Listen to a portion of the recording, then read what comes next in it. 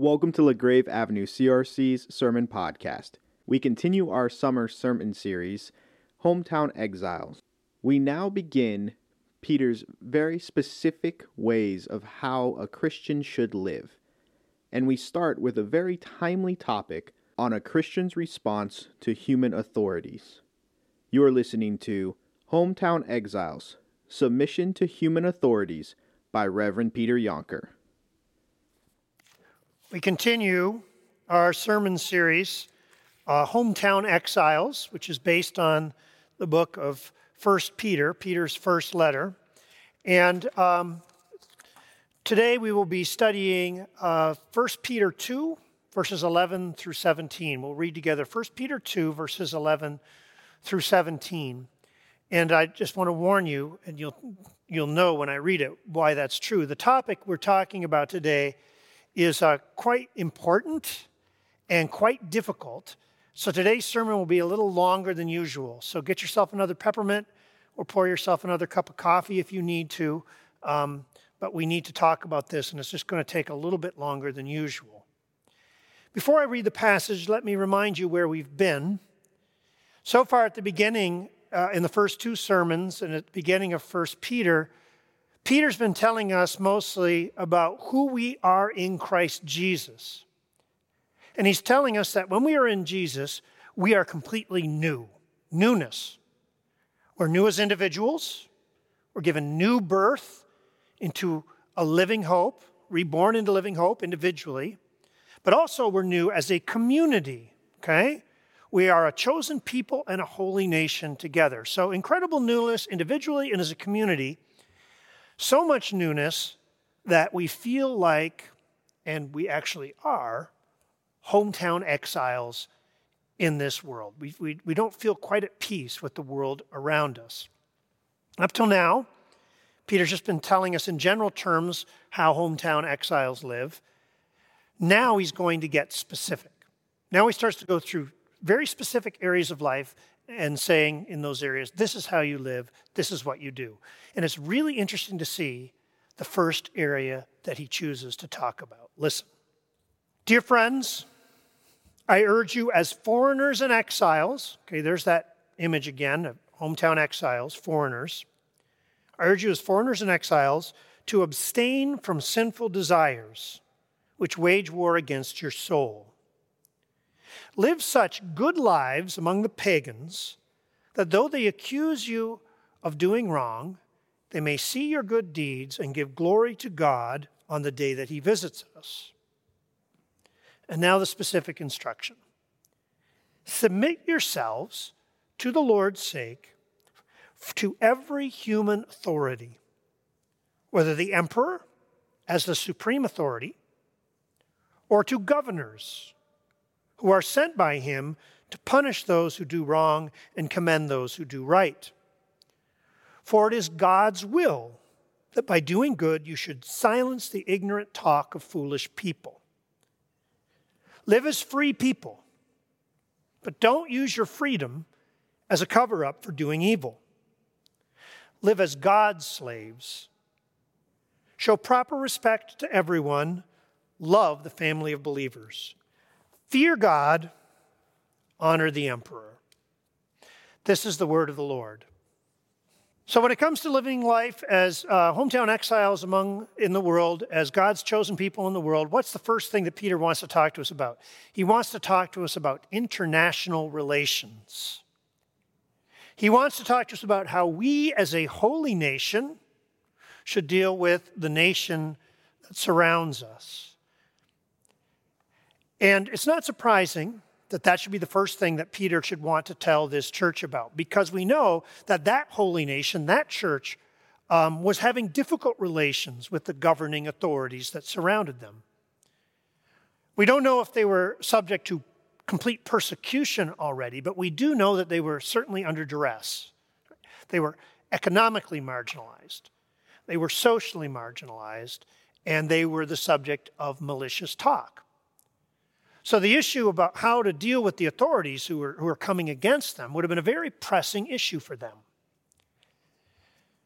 I think we can agree that it's also a very pressing issue for us.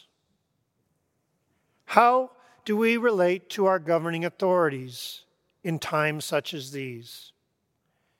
In this time of extreme political division, in this time where the rules of governing authorities directly affect what we are able to do as a congregation, that question of what it means to relate to the nation around us, to our governing authorities, is very pressing for us too.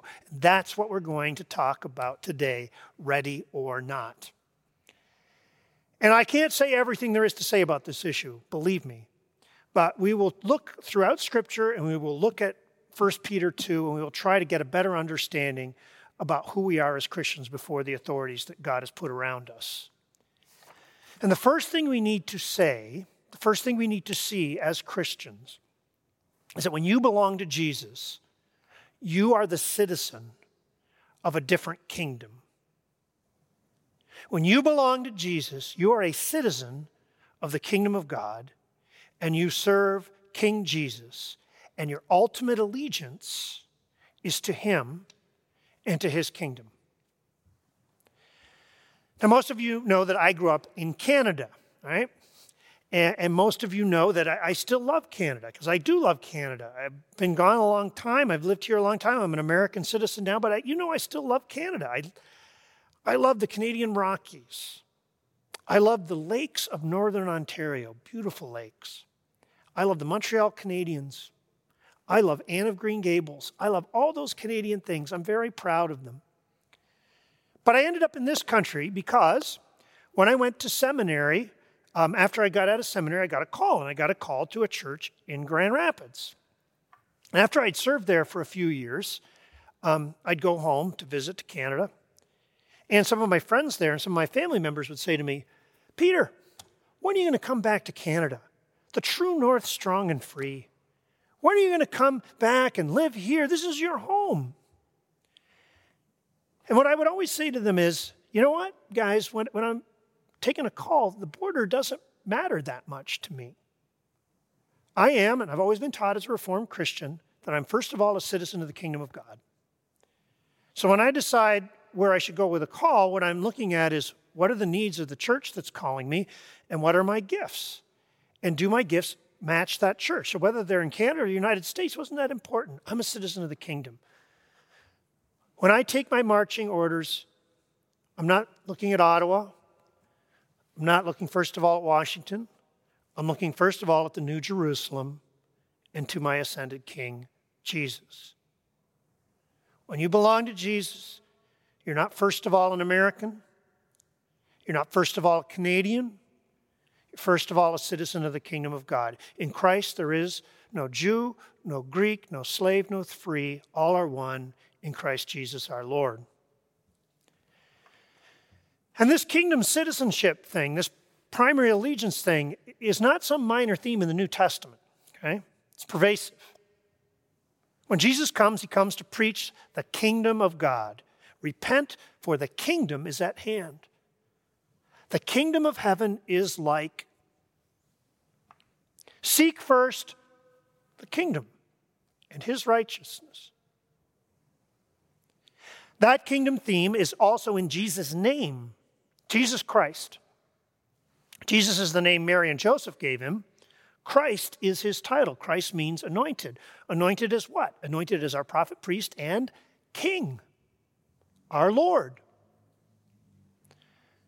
That citizenship thing is made explicit in Paul, Philippians chapter 3. Our citizenship, says Paul, is in heaven, and we eagerly await a Savior from there, our Lord Jesus Christ, our King.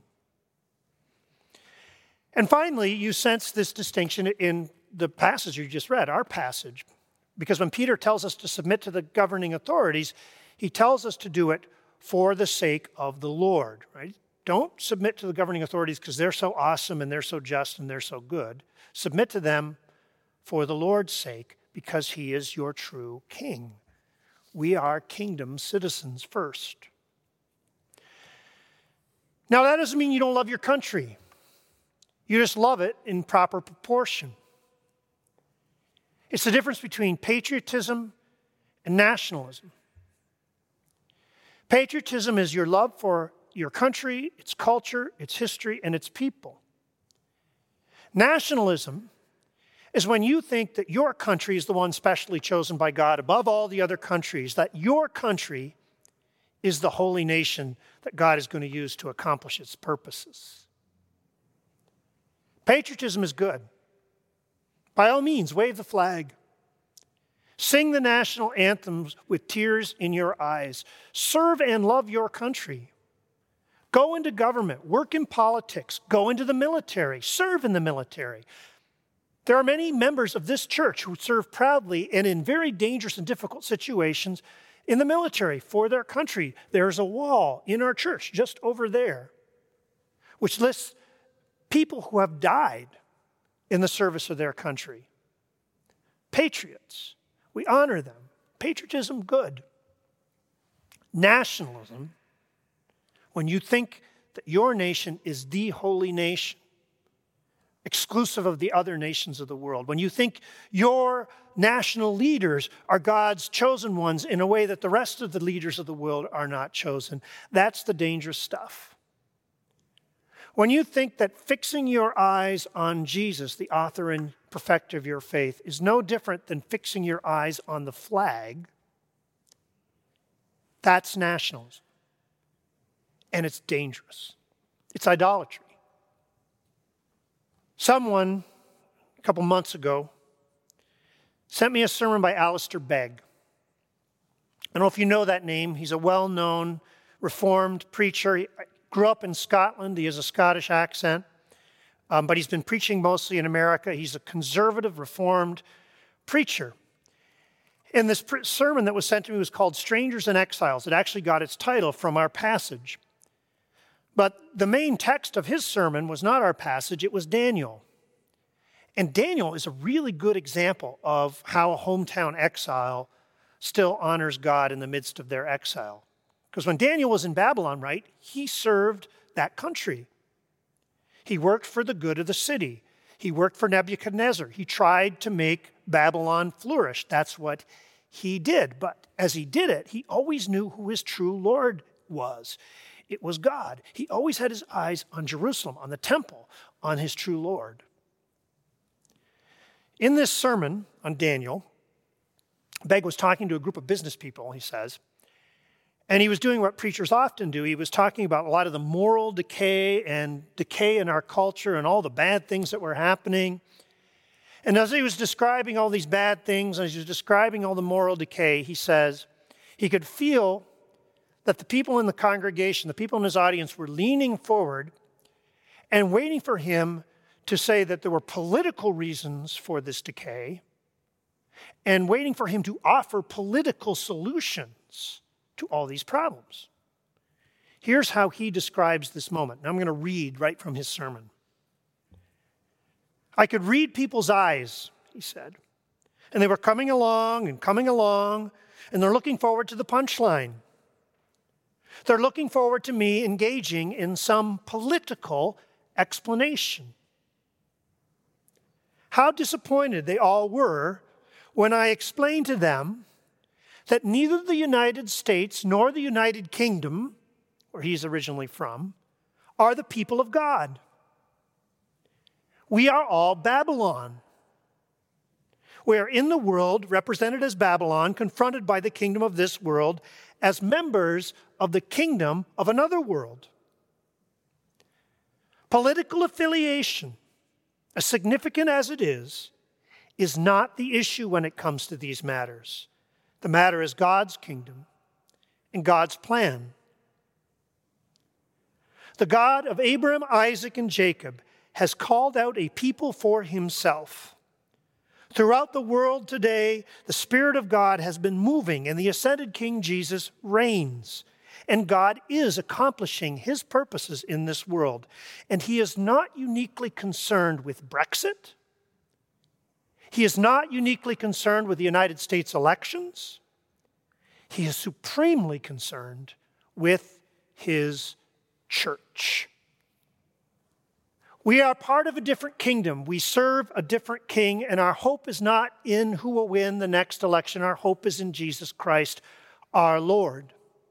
And the church is the place where that kingdom vision and that sense of kingdom citizenship is proclaimed.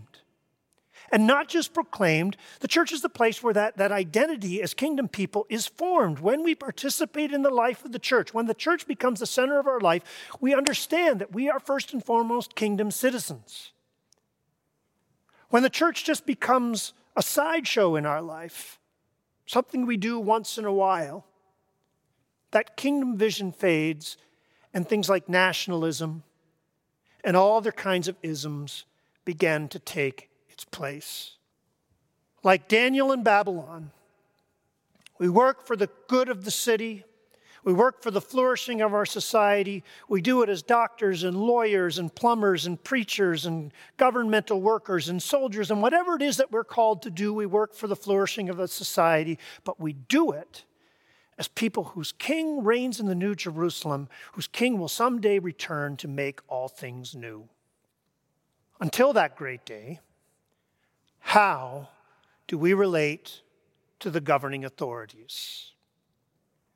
Peter tells us, submit to them for the Lord's sake. Submit to every human authority for the Lord's sake. Wow. How do we understand this? There are two sides to this command. On the one hand, Peter is clearly calling for us to put up with a lot of things that we don't like, things that make us uncomfortable for the sake of our civic duty, for the sake of getting along in this community.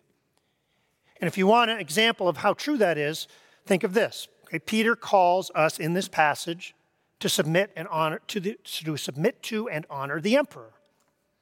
Well, who was the emperor when 1 Peter was writing? Now, people argue about when Peter was written. I've taken a relatively traditional conservative view, which is that it was in the early 60s AD. Who was emperor in 63 AD? Nero. Now, did Nero like the church? No, quite the opposite. He was an enemy of the church. He persecuted the church. The persecution was not empire-wide, but in Rome, he was very cruel to Christians. He killed a lot of them. He was no friend to Christ's church, and yet, Peter says, honor the emperor. So clearly, Peter means for us to submit to things that we don't particularly like for the sake of our civic duty, for the sake of our Lord. That on the one hand. On the other hand, there are also clearly limits to our submission. Our true Lord is the one in heaven. And so sometimes human authority and the authority of our Lord will come into such conflict that we have to resist. Think of Daniel again. Daniel works for Nebuchadnezzar in Babylon. He works in the government. He works for the flourishing of the city. But when Nebuchadnezzar says, or actually it was Darius, when Darius says that he can't pray anymore, Daniel, you got to bow down to this 10-story golden image when the music starts playing. Incidentally, that 10-story idol that Darius made, that was an idol to nationalism. That was an idol to the power of Babylon. You got to worship the power of Babylon. Daniel knew that wasn't something he could do. He resisted. Without fanfare, without angry Facebook posts or a lot of yelling and screaming, he went to his room and prayed towards Jerusalem as he always had done.